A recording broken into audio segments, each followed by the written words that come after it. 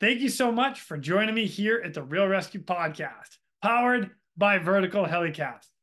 I'd like to take an opportunity to say thank you to our sponsors of this episode, Collins Aerospace.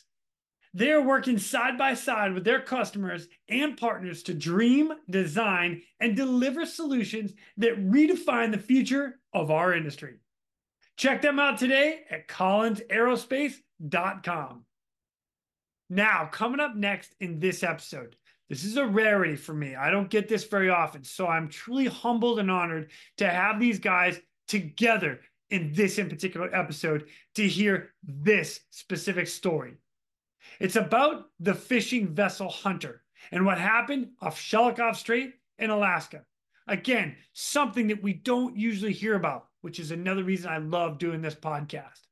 I want to welcome back again, United States Coast Guard rescue swimmer number 502, Mr. Matt Thiessen, and his survivor from the fishing vessel Hunter, Captain Ron Blake.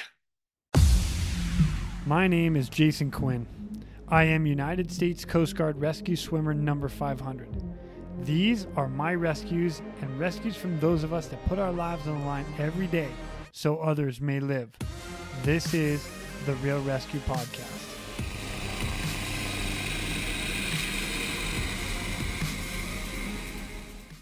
Ladies and gentlemen, welcome back to the Real Rescue Podcast. I've got our boy, Mr. Matt Thiessen, United States Coast Guard rescue swimmer number 502. Fellow classmate. Love it, dude. Love it, dude. And just so happens we have one of the people that he got called out for a rescue to, and that is Captain Ron Blake from the fishing vessel Hunter. Oh my gosh, you guys, I am so pumped to have you guys on. Welcome to the show. Thank you. I'm pumped. Let's do this. I freaking love you guys. This is awesome. All right, so now let me explain this to everybody just a little bit because it's kind of cool. This story, you guys have not actually heard each other's stories. So not only is this the first time for me to hear this story, it's also the first time for you guys to hear what happened prior to you getting launched out, Matt. And then Ron, for you, hey, thumbs up. All right. And then prior to Ron, prior to what happened and how he got launched out in that whole side. So this is pretty cool. I'm super pumped about this.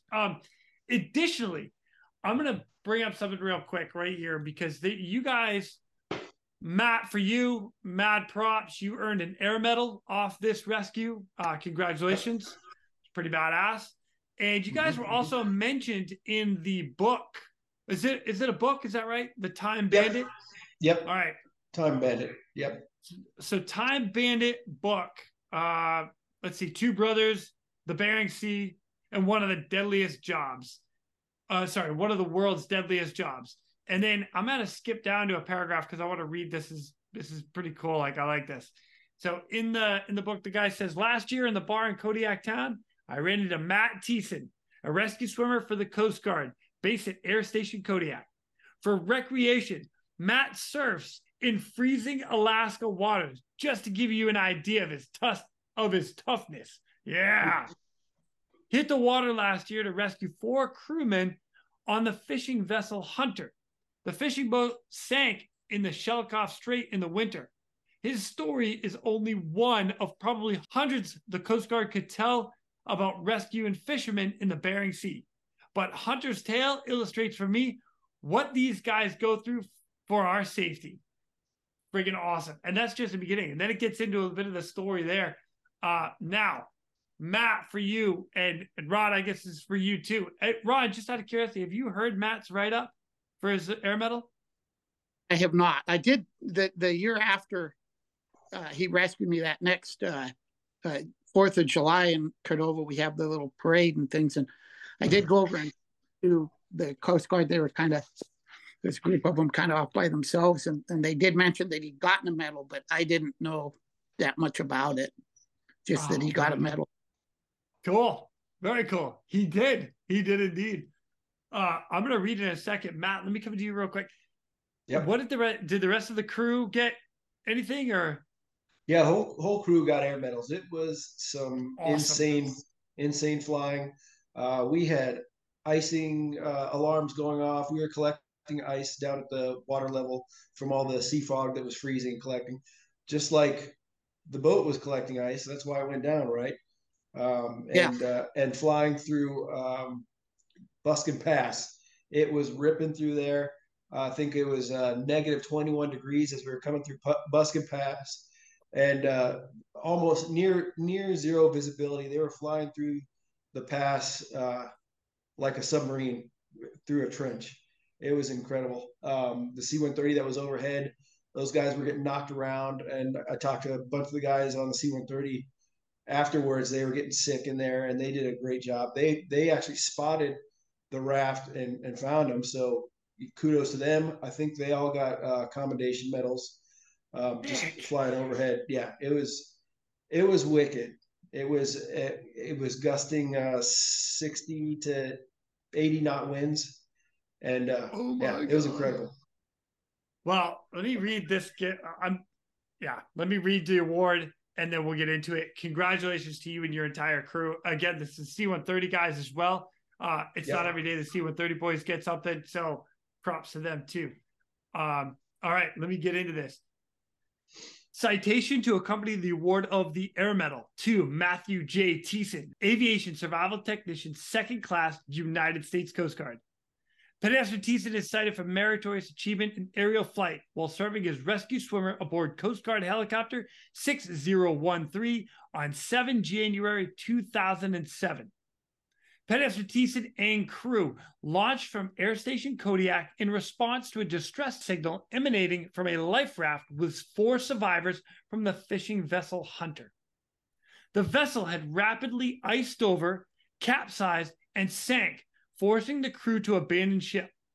With gusty 50-knot winds, churning seas, and near zero visibility due to billowing ice fog, Petty-Officer Thiessen willingly deployed using a degraded hoist to the survivors below. Rapidly assessing the survivors, he towed the most critical from the raft through the icy water and breaking waves to the rescue basket. With his mask rendered useless by freezing spray, he was forced to discard it, leaving his face exposed to the harsh elements. During the hour-long rescue, his eyes repeatedly froze shut, requiring him to continuously submerge his face in the Arctic water to maintain his vision. At one point, he displayed tremendous physical prowess and demanded several minutes of maximum effort swimming to catch the swiftly drifting raft. Recovering the second survivor proved treacherous as the helicopter cabin became encrusted with ice. Petty-Officer Thiessen lost his footing and fell out of the aircraft while still attached to the hoist cable. Undaunted, he was able to quickly scramble back into the cabin. At great personal risk and nearing exhaustion in some of the most physically demanding conditions imaginable, Petty-Officer Thiessen repeatedly deployed into the frigid waters until the last survivor was safely in the helicopter. Pastor Thiessen's actions and aeronautical skill were instrumental in saving 4 crew members from the fishing vessel Hunter. His courage, judgment, and devotion to duty are most heartily commended in keeping with the highest traditions of the United States Coast Guard. Bro. Oh my God. What a write-up. You get to sit back seat though. We gotta backtrack. Run. Icing conditions. The whole boat capsized. You guys are in the water. What happened? Holy cow. Wow. Well, I'm a little emotional now, right? But, I didn't realize it was quite that bad for Matt, but I knew it was something. Well, because wait a minute. Bad for Matt. You were on a boat in negative 20-degree weather, iced up and capsized. That sucks. Yeah, we had our own problems. There's no doubt about that. Yeah. So so we left Cordova. I think we must have left Cordova on the morning of the 6th. I guess it would have been. Yeah. And we had a nice forecast. I'm always petrified of the Barren Islands, right? but we've never headed. I'd never went to Dutch that early before. I didn't realize it was a problem on the west end of Kodiak. But we got across Barren Islands, and I told the guys, I said, we got off lucky. It looks like we're going to have a nice trip. And then we kept traveling. We're headed for Dutch because peacock price was high, so we wanted to get there earlier than we normally would. And we hit Polly Bay, and it was just a wall of wind and ice. And some of the write-ups in the paper said when the helicopter got there, it was blowing 46. But at that time, it was blowing more like what Matt was saying. The email I sent my brother on SkyMate was 60 to 80 knots of wind, lots of ice. But our SkyMate had said that it was going to be, I want to say it was either variable 15 or north 15. And I figured we'd get across the bay and the wind would die down, right? And so we go across Polly Bay, and I couldn't say the name of the point where we sunk, even if I had it in front of me, but and the wind kept blowing. And we're starting to take on a bunch of ice, and it was cold, right? So, we dressed up, and there's 4 of us on the boat, and we would go out in pairs to beat ice, and you'd make it about 15 minutes before everything hurt. And so then you'd switch off, right? You go in, but there's nothing. It was blowing, so we were up against the beach, and the wind was coming off this bluff, and it was picking up the water, right? Swirling the water, picking it up, and then sticking it to the side of the boat, all the way up to the top of the rigging. There's nothing you can do about it. And I wasn't really a religious man, right? But I remember I went in the bait shed, and I'm throwing these brand new coils of ground line to the other side of the boat, thinking, man, God, if you just get me out of this, then I'll do whatever you want. I remember thinking that, right? And, I came out of that bait shed, and we went from the main focus being on saving the boat to the main focus on that's just hope that we might survive. Wow. And so as we came up to this point, and it was just right after I came out of the bait shed, I came up to the wheelhouse, and we came to that point, and there's the water tornadoes. You guys have seen those, right? When it's really blowing hard. Yeah. We came up, the water tornadoes. And the first one that hit us rolled the boat way over, and I turned the wheel hard and gave it some throttle, and it popped back up. There's another one about 100 fathoms behind it, and that second one rolled us again, and we took a scoop of water. Our hatches weren't bolted down. We'd had the boat in tremendous weather and never had a hatch come off, but we had a little bit shorter hatch in the front, and it had a little hatch for putting fish on, and that popped off, and we took a scoop of water in there, and the boat wouldn't come back up. And that's when, and then, so then I issued a Mayday call, which I don't think anybody got, right? We're leaning on our side. It wouldn't surprise me. And everything was covered in ice. And then we went to just survival suit mode and trying to get the life raft knee perk. So we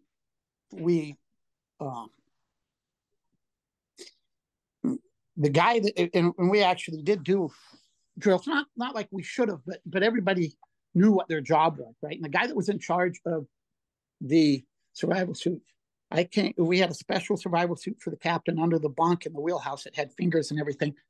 And I came out of the door, and he was standing on the mast of the boat with no survival suit. And he's supposed to be in charge of them.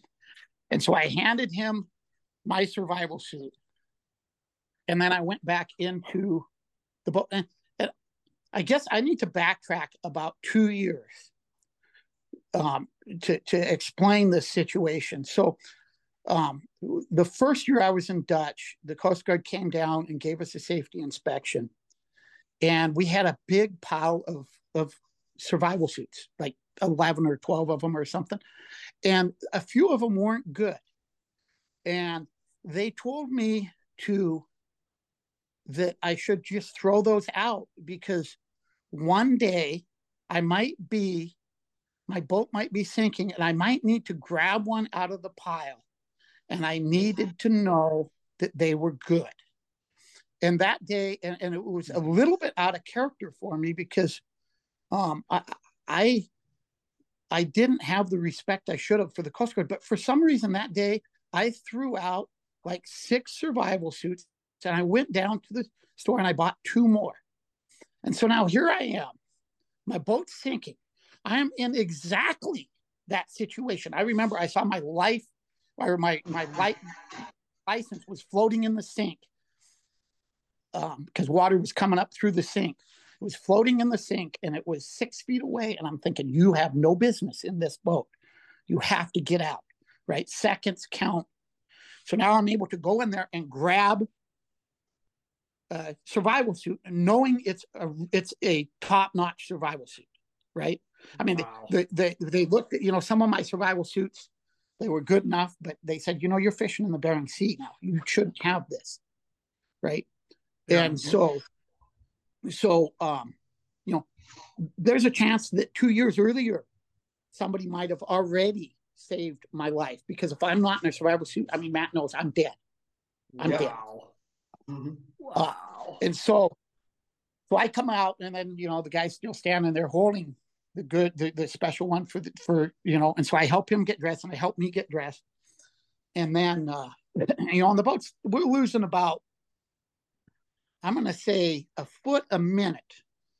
The boat's it's on its side and it's going down about a foot a minute. Holy shit. And so the first thing we do, we had 2 life rafts on that boat. We had a 6-man Sitwick, the one that I guess the helicopters carry. Switlick. Yep. Yeah, and then we had a 4-man Guardian life raft that didn't have the offshore pack, right? We had it just because the boat fished quite a bit, and there's times where one's getting repacked and the other, so you have the other one so you can still legally go, right? Well, that 4-man was on the down ice side of the boat, and so me and it was an 18-year-old kid, no matter how hard we tried, we couldn't get that thing off the boat. And it didn't have near the ice it had a little ice on it, but it wasn't like there was a foot or more of ice on the raft that was right next to the EPIRB, which a foot of ice on the raft. Holy cow. Oh yeah, the raft was on the roof of the boat. We had on the roof of on the roof of the wheelhouse. On the ice side, we had the life raft in front, then the EPIRB right behind it. Then on the other side, we had another life raft on the roof of the boat. And so I couldn't, because it's cold out, right? I had like 3 pairs of pants and 2 coats and all that on. I couldn't get my survival suit to zip up all the way. And so when we couldn't pry that off, and as we're doing this, I'm like, no, we need, we got to have the EPIRB too. And the boat's sinking, and I tried to get, I tried to swim down first to the I don't know what I was thinking, right? Of course, that didn't work to the other one. And then I kind of grabbed the top of the wheelhouse and threw myself down, and I was able to kick that glob of ice that was the life raft in the EPIRB, but not real hard, just moderately. I'm like, that's not going to work. And so then we had a couple of poles that were hanging on the mast of the boat, and I was swimming over to grab one of those, and the boat, every once in a while we get just this little swell, and it rocked the boat a little bit, so the rigging was thrashing, and I had to kind of back up, and then the EPIRB and the life raft popped up right next to each other. Wow. Right. Nice. And that same wave, when that popped up, it washed the other 2 guys off the boat a little bit, and the guy that had been the statue grabbed onto the other guy, and his feet, and the other guy towed him to the life raft. And so then the young kid, Andy was his name. It's John, and Andy. And he started just ripping the painter cord out. And I was like, whoa, stop. Right? We got to gather around, right? Yeah. Because, I mean, you can't have a kite, right? And so we all gathered around, and I'm really in bad shape, actually, because my suit's full of water. And one of the other Johns, big bushy beard, he didn't get his suit zipped up all the way either, and he was full of water. So then we popped the life raft, and Andy, the young kid, was in it, before it was inflated. He was just in it, yarding people in. He got us all in there probably about the time the thing was inflated, maybe even a little bit before. We were all in the raft. And so we get in the raft, and I am sitting there, and I'm like this, shivering. right? Yeah. I just probably John, he's he's the one that Matt took first. He said his goodbyes. He's like, I'm not going to make it, guys. I'm done. And so and one of the things they tell you in all the safety classes, right, is you got to take inventory, right? I remember thinking that as I'm like, well, let's see what we got, right? And the one of the things that our 6-man raft had that the other one didn't is those thermal protective aids, right? The little suit, the little space, almost 10-foot you can put in. Yes, the space blankets. Yeah. I put my head in one of those, right? Just put my head in there. And in 15 minutes, I'm feeling way better. And so then we put John's head in there with me. And then, we're the two guys that were seasoned fishermen. And so, about 15 minutes later, he's doing fine too. So we pop our heads out, right? And John looks at the EPIRB. He goes, shouldn't that thing be blinking? Right? And it was one of the ones where you had to manually activate it. And so to get your timeline, when that EPIRB signal came, we'd been in the water for about a half hour. Oh, right? My God. Yeah. And so then we turned that on, and and I don't think your Mayday made it out. I don't think we didn't respond to your Mayday. The C-130 picked up the pings on your EPIRB. Yeah, we were on our side when that Mayday went out. Yeah. Right? And so, and John's first thing after he popped his head out is, did you get any response from the Mayday? And I was like, no. Of course, we're coming up on dark, right? We're in ice fog. None of us, there wasn't a one of us that expected the Coast Guard to show up that day, that evening, that night. Nobody there, right? I've been through it. They call, they check. You know what I mean? You don't know what's going on behind the scenes, right? And we had discussion as it's probably going to be morning before we see anybody, and and so we're sitting there. It must have been around an hour. We thought we heard a C-1, we thought we heard a plane fly by, right? But we weren't ready for it. And so then now we're straining our ears, and like 10, 15 minutes later, we hear it coming. And Andy, the young kid, waved his hand out the end of the thing, and he saw the C-130 go by, right? He saw it swoop down and go by, and we were pretty sure they'd seen us. And life-changing, right? When you realize there's people there that have come to try and save you, right? This is life-changing. And I remember thinking, I am really, really glad I live in a country where there's not some politician trying to make a business decision on whether or not they should save me, right? Amen. Just really. So So then, you know, it must have been about another hour when the Coast Guard showed up, and it's just when Matt pulled the first one of us out, it was just starting to get dark. It's just the hint of the light going away. And all right, hold on, wait. Yeah, don't go too far yet. Don't go too far yet. I got to get Matt in the scene right now. All right, Okay. see, you flip over the EPIRB. It now turns on. You've been sitting in the water for 30 minutes before the first ping goes out. Matt, what comes over the alarm? Because I know Air Station Kodiak very well. Loved it being up there. You're on duty at this point, or it's just the C-130 guys that, or you're coming on? Well, I don't think an alarm went off for the C-130. I think they were already airborne. They must have been doing pattern work or something like that. And when the EPIRB kicked off, they probably headed that way, right? So probably when they did that low level pass and they spotted them, that's when they radioed back to the air station and the alarm went off for us.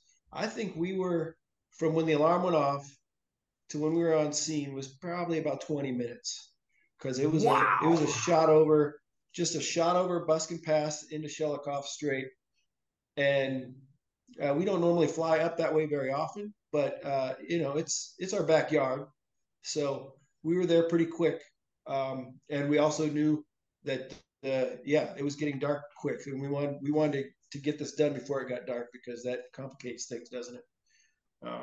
So yeah, I don't remember what they said is, you know, PIW or what it was that they said over the 1MC, but yeah, it was go time because the weather was shitty, and yeah, we hopped in there and we went. You had mentioned flying out was just awful.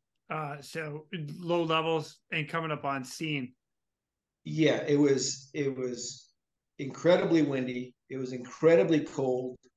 And yeah, flying through Buskin Pass, it's lucky for us that going through Buskin Pass, they have a low visibility route right through there, and we took that, but we could barely see the ground below us, and it was whiteout conditions. Every now and then you'd catch a tree whip by, you know, out of the window. Yeah. But yeah, up and over the pass. Jeez, oh man. All right, so bring us to on scene. You come over the raft. Now Rod's all excited. He's like, holy shit, the Coast Guard's here. It's a helicopter. Yeah. Hell yeah. Yeah, the first thing I noticed, and it was something I hadn't ever seen before, was that the sea fog, which is basically every time a wave breaks, it turns into snow. So that's what was creating that fog. The water was warmer than the air. A wave would break, and it was, and anything that it landed on, it would turn to ice. So we get down into a hover, and right like that, we start collecting ice. I get in the door. I'm getting ready to go down, and with how windy and gusty it was, that the helicopter we were hoisting tilted forward in a forward air attitude. Yeah, I'd never hoisted out like that. Normally when we're hoisting, it's, you know, calm out when we're doing training or whatever.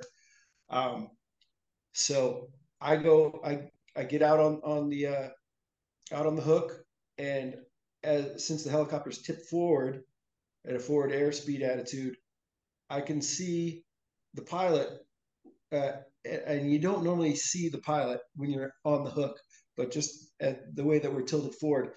And then as I go down, I'm getting pressed into the auxiliary tank, and I actually had to shimmy my body over the nose of the auxiliary tank because it was blowing me back so hard. So real quick, I got to paint a picture real quick. So on the H-60, the Jayhawk, the U.S. Coast Guard, not only do they have internal fuel tanks, they've got 3 external fuel tanks, 2 on the left and then 1 on the right. And they can make a big one or a small one. That's the auxiliary tank you're talking about. So it kind of looks like a bomb. Make a big long. Yeah, it looks like a bomb. Yep. They call it the bomb rack when they're putting them on there. And exactly. I had to slide around, and after I was lowered down below the bomb rack. I look up and I can't see my flight mech. I'm under the bomb rack. Normally, when you look up, you can see the hoist and everything, but it was like I was skydiving because it was so windy. It was pushing me back towards the tail. And I think I sent you some still pictures. If you look at those pictures that were taken from the C-130, it looks like we're moving forward with the rotor wash behind us. We were in a hover.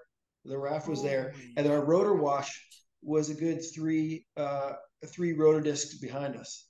It was that windy, and so I get down. They lower me down to the water, and I disconnect, and the raft is gone.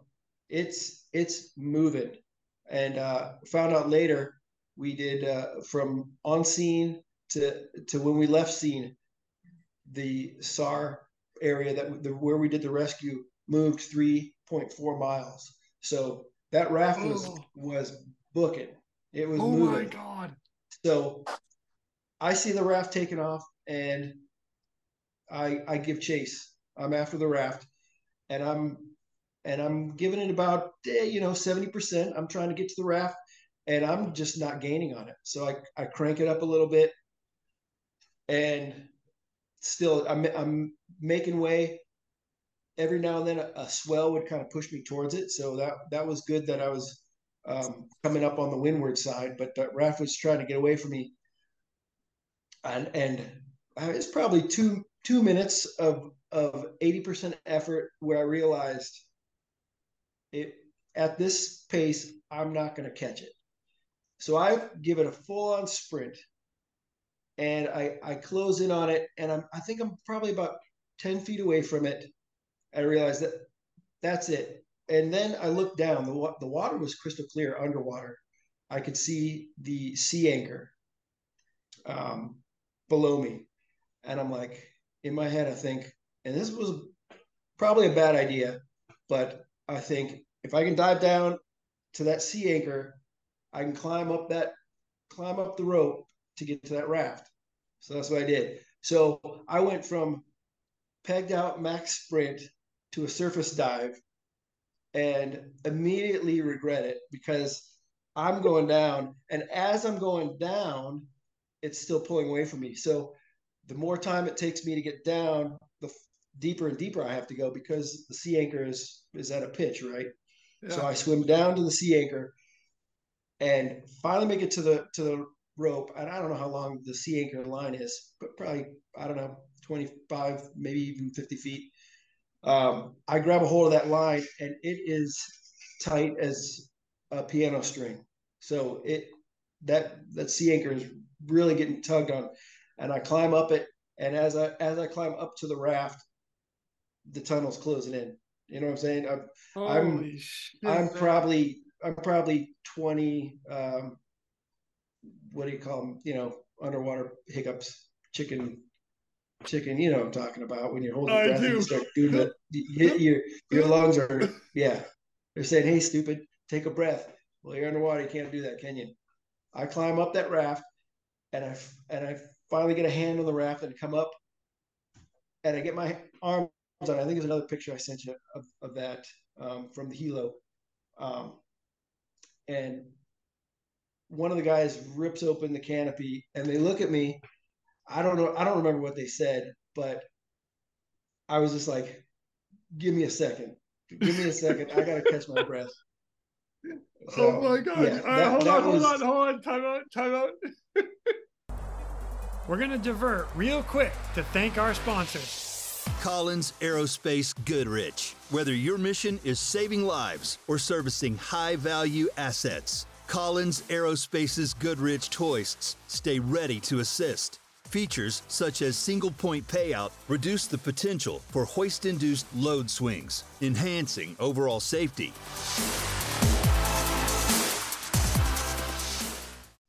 Holy shit, bro. All right, Ron, I got to come back to you real quick.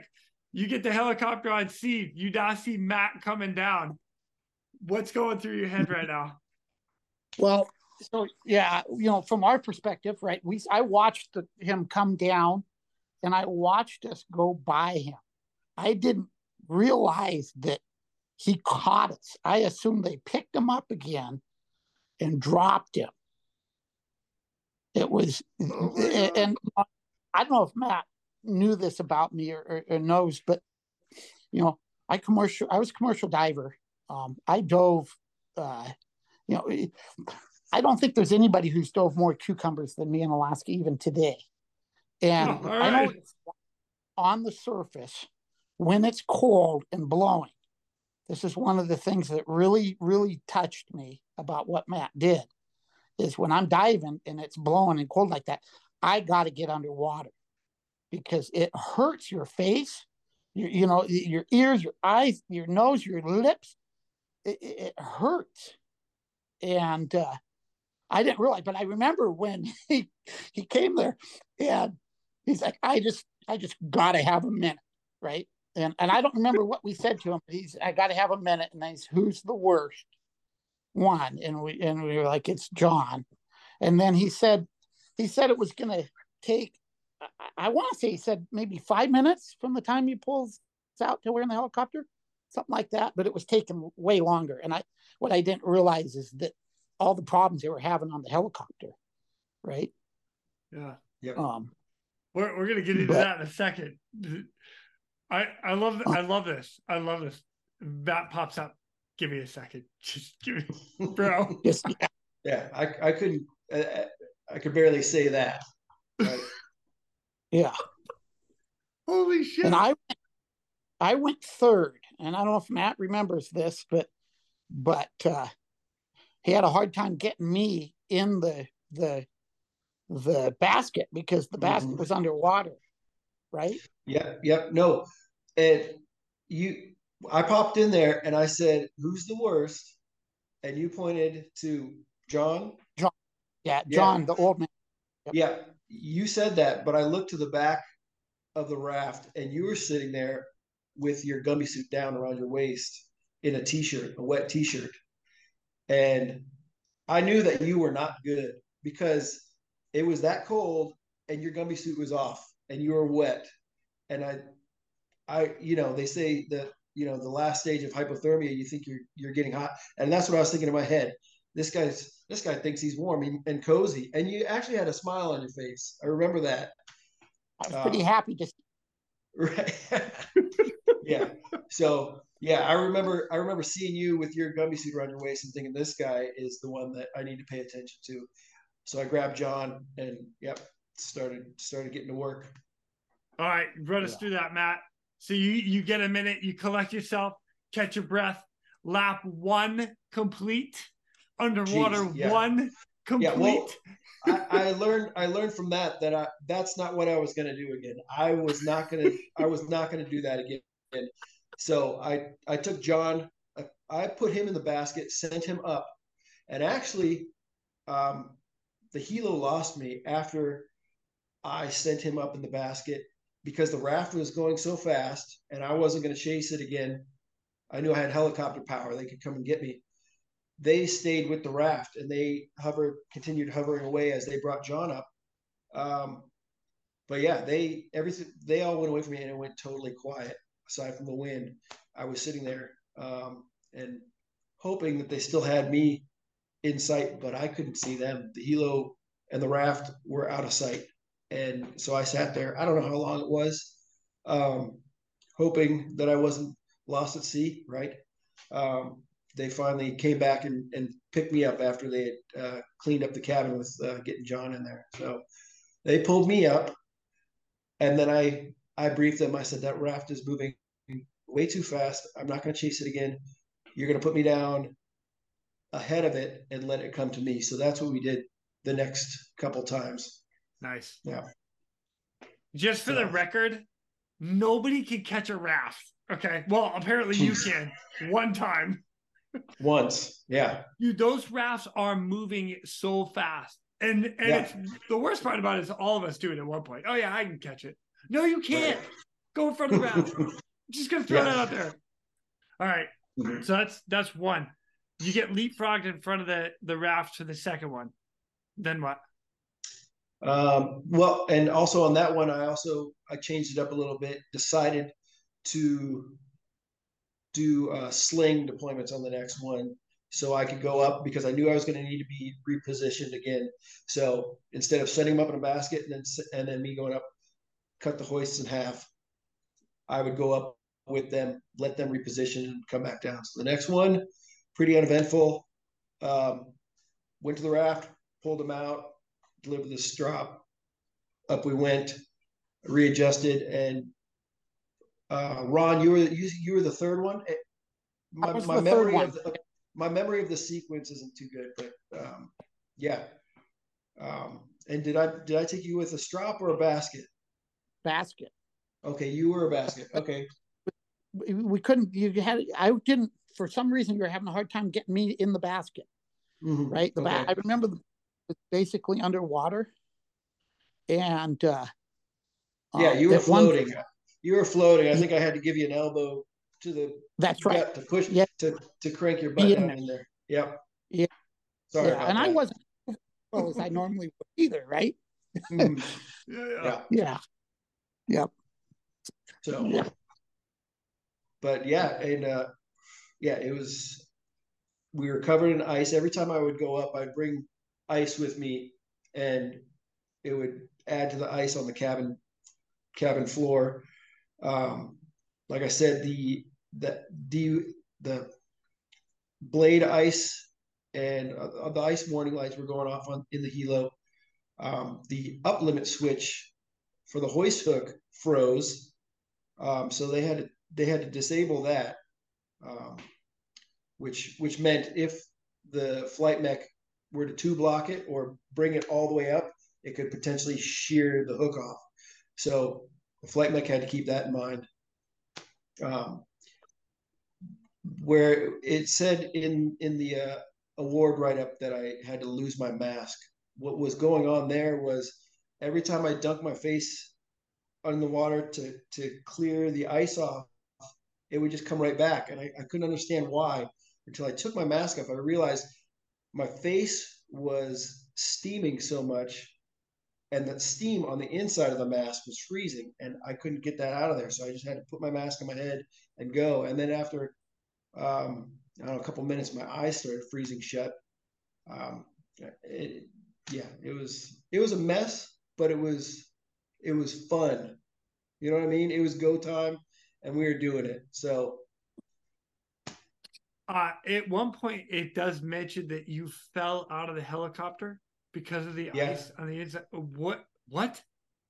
Yeah, I mean, I was on the hook, so it wasn't a big deal, and the cable was. I fell out of the helicopter. Not a big deal. It was more of like a rollback and kind of dump, and the flight mech was managing the person that I was getting in there. But yeah, the whole deck was covered with ice. So I was doing a little ice skating shuffle and out the door, and then I was back in right after that. So not that big of a deal. No big deal. No big deal. Freaking Matt Thiessen. Oh my God. So it's something funny that I'm gonna backtrack to our A school days, and I remember this so vividly. Is at one point we're in the pool, or you specifically are in the pool doing a multi, and you had taken your mask off and threw it. And our instructor, Mike Odell, is spraying you with water. Don't ever take your mask off. Yeah. And I'm like, okay, I'm going to always remember that. And then here you are. Yep. Who knew? Who knew that I was actually going to have to take my mask off? Eyes freezing shut. Oh my God. My God.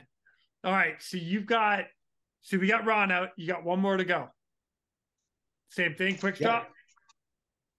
I believe it was a quick drop, and I remember thinking for a second, school training, right? I got to pop this raft. You know, I'm pulling the last guy out, and for some reason I'm thinking I got to pop this raft, and but it was a direct, and the raft was not wanting to stay with us, right? It was kind of going, and I was I was like sitting on the sponson, getting the quick drop on, and the raft so I was like, you know what? I'm not popping this raft. I just let it go and just rolled out of there, and then up we went. So, dude, awesome. All right, Ron, let me come back to you. You are now sitting inside the helicopter. The whole crew, your entire crew is up there. Cabin door comes closed, locked, heat's coming on. What's going through your head right now? I have to say that it changed my life, right? And it's not the sinking, it's not the being rescued, it's watching another human being risk his life to save us, right? And it was not lost in me what Matt was risking. I realized what was going on, and most people would have said I was a pretty nice guy then, but I was worried about Ron up until that point in my life, and I got back to Kodiak a different man. I wanted to be more like Matt. I wanted to be somebody who is a benefit to society. Matt's my hero. I mean that. Absolutely mean that. He changed my life. Thank you, Ron. Well done. Yeah, you betcha. Thank you. Well and done. I think Matt. My pleasure. I know I sent him for at least 5 years. And then at one point they told me he'd been transferred. But you got those thank you letters on the anniversary every year, didn't you? I did not. No. Yeah, What? I sent letters to the Coast Guard in Kodiak for Maybe they're sitting in admin somewhere. 7 years. Yeah. Wait, Yeah, let's go into a little detail with this. We got to let Matt know. Come on, Ron. So you were sending a letter every year for 7 years? Absolutely. Yep. Oh, man, that's amazing. That's a shame I didn't get those. We don't ever hear this stuff, Ron. We don't know. This is great. We don't. Yeah, and they're like, is there anything we can do for you? And I'm like, no, wait a minute. No, we'll clean your toilets. What do you want us to do? Right? And I had no idea. Yeah, and Matt, Jason, you know how we got in touch? Me and Ron. No. John Limborn. He was a swimmer. Yeah. And he went warrant, and he did an inspection on. Am I right, Ron? He did an inspection on one of your boats. Yep. And Ron mentioned me, and through the brotherhood, I got in contact. So. Oh my gosh. Yeah, I talk about you all the time. Like I said, you're my hero. Well, thanks. And I'm a way better man because of it. I'm a big benefit to Cordova now. I wouldn't have been the man I am now if it wasn't for Matt. No way. Wouldn't have happened. Well, I appreciate it. Ron. Thanks. That's freaking awesome. That makes me feel good. Yeah, you're right. We don't follow up, do we? I mean, how can you follow up with every case and everything you do? You gotta keep moving on, right? Like I said the other night, we treat this stuff like doing your laundry or doing dishes. It's you just do it and then you move on, and you kind of have to because you get caught up in things. So yeah. I'm gonna throw a jab at Coast Guard Kodiak Air Station right now. Yeah, come on, guys. Not getting the letters to like the whole crew. Rod, I'm gonna tell you as another swimmer, like we appreciate a letter like that. That means more to me personally than anything else. A letter coming from somebody like you. So Matt, yes, I'm gonna throw this to Matt. It means something. So thank you. That's awesome. Yep. Yeah. Mm-hmm. And for all your entire crew, Matt, they all got thank you letters for 7 years. Well, the crew, I addressed them to Matt. Oh, right? Okay, Matt. Yeah. Yeah. But, we won't tell them. My daughter. It's cool. My daughter wrote one and a candy bar in it. Yeah, but I love candy. That makes me mad. We're gonna have to call somebody up there. Yeah.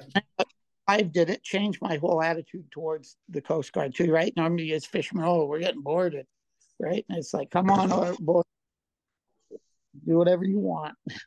Nice. Yep. Wow. You guys, this is amazing. Oh, you know what? I wanted to ask one more thing, Matt, is because now that when you got those guys inside the aircraft, again, the whole inside of the cabin, I can picture the whole thing is covered in ice. Yep. The degraded hoist based on icing conditions and the pendant getting frozen up and worrying about all that. So once you're inside the cabin, you've got these 4 guys in there. Cabin door comes closed and locked. You've got about a 25, 30-minute flight to get home and still shit weather. Like it's not over for you guys. Like I get it, dark. Ron, for you guys. Yeah. Ron, you guys are like, I'm in the helicopter. I'm saved. But please know that us as the air crew, it's not over. We still got to get home. And that is where the next start. And that's where we're like having badass pilots up front, badass air crew in the back. We're getting it. So give me a rundown of the flight back and taking care of these guys. What was that like? Well, it was obvious that their biggest concern was hypothermia, right? I didn't have to tell the pilots or anybody to turn on the heat. They cranked that up, and it was blasting. I opened my dry suit up not because I was cold, but because I was hot. I had been working so hard. I cracked open my dry suit and steam came out. And the flight mech looked at me and we just laughed. It was really just trying to get the guys dry and get them warm, right? Yeah. They were all talking and looking at me. And I knew the transit wasn't going to be that long, and it really wasn't that long because we had a tailwind, and that tailwind was whipping. So we got home really quick. EMS was on the tarmac when we got there. The skipper was on the tarmac when we got there. They came and grabbed these guys, and I went to the back of the ambulance. There wasn't any room for me, but I was looking for a seat for me because my eyes were cooked from freezing, and they were burning pretty good. And I told the HS, my eyes are burning, whatever. Kind of implying that I should maybe go with you, but he's like, "There's no room in here." He gave me some saline and shut the door, and they took off. And I was like, "All right, I guess I don't need to see medical." But that was it there, and off they went. Oh my God, Matt, I freaking love you, bro. Damn. Wow. You guys, oh my gosh, this story is just blowing my mind. I cannot thank you guys enough for coming on and sharing it. Ron, I'm sorry the guys didn't get your letters. Matt, I'm sorry you didn't get the letters. Yeah, I want that candy bar. Yeah, I'll be all right. I don't need a candy bar. But I appreciate it. Really Ron, do. For you guys and your crew, I am so happy that you guys, the turnout that happened, that everything worked out for you guys. It's amazing. This is an incredible story. So well done. Well done. Yeah. Thanks for your time, Ron, for sure, for coming on. Yeah. Hey, too. Real life hero, man. You're a real life. I appreciate it. Yeah. Just doing my job. Mad props to you. Go, Ron, go. You were above and beyond your job. You were risking your life, and I don't think you're asked to risk your life. Yeah, well, that's what we train for, right? Right, Jason? That's right. That's right. Last 10-0-0. Hoorah! Yeah. Hoorah! That's us. We went to school together. Me and him. That guy right there. Yep. Oh man. Matt, again, mad props to you and the crew. I'll even throw a shout out to the C-130 crew for spotting the raft to make that all happen. You guys, thank you so much for coming on and telling this story. It's an incredible story. You guys are awesome. I thank you. One of these days, maybe all three of us can get together. We can kick back a beer, maybe in Cordova. Huh?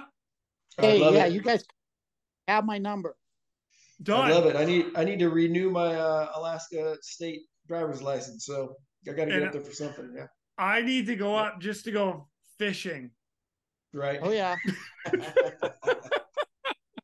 Yeah. Ron will take you. Ron will take you. He's been sending me. He'll take you moose hunting and duck hunting, and yeah. He's been sending me all kinds of pictures. Yeah. I think the three of us just made a date. I'm gonna throw that out there. Like we're gonna go out and hang out together. I'm in. Yeah. Dude, awesome. Well, I'll tell you what, guys, I appreciate it. I won't keep any more of your time. Again, thank you so much for sharing the story. And I'll catch up with you guys later, unless you guys got anything else. That's it. Right on. That's all I got. In that case, with that, ladies and gentlemen, we are out of here. Go. Now, it's time for me to pull chocks and take off. But before I go, I'm always looking for the memorable rescues that people have done. If you have one that you're willing to share or know somebody who has a story, please feel free to reach out to me. I'd love to highlight it here at The Real Rescue. For everybody that is standing by for that SAR alarm, remember, those in distress are praying for a miracle. They are going to get you.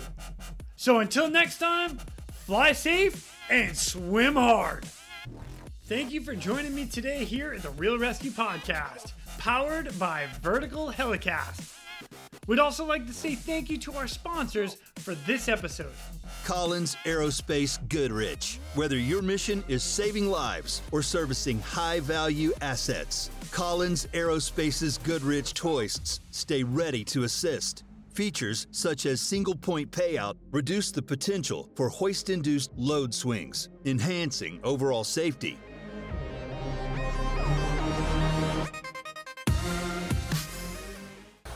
Holy cow, he is freaking fast.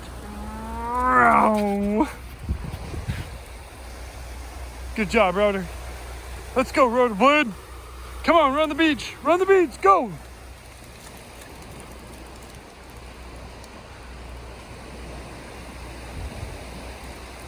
Yep, this is a rough life for him. He's just having a rough life.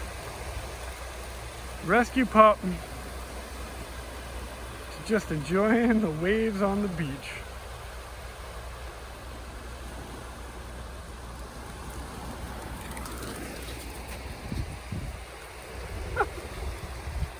Isn't that right, brother Blade? Isn't that right? Yeah, good boy. Oh, somebody's gonna lay down in the water and cool off. That's what I'm talking about. Don't worry, Rotor. We're going swimming later. Yes.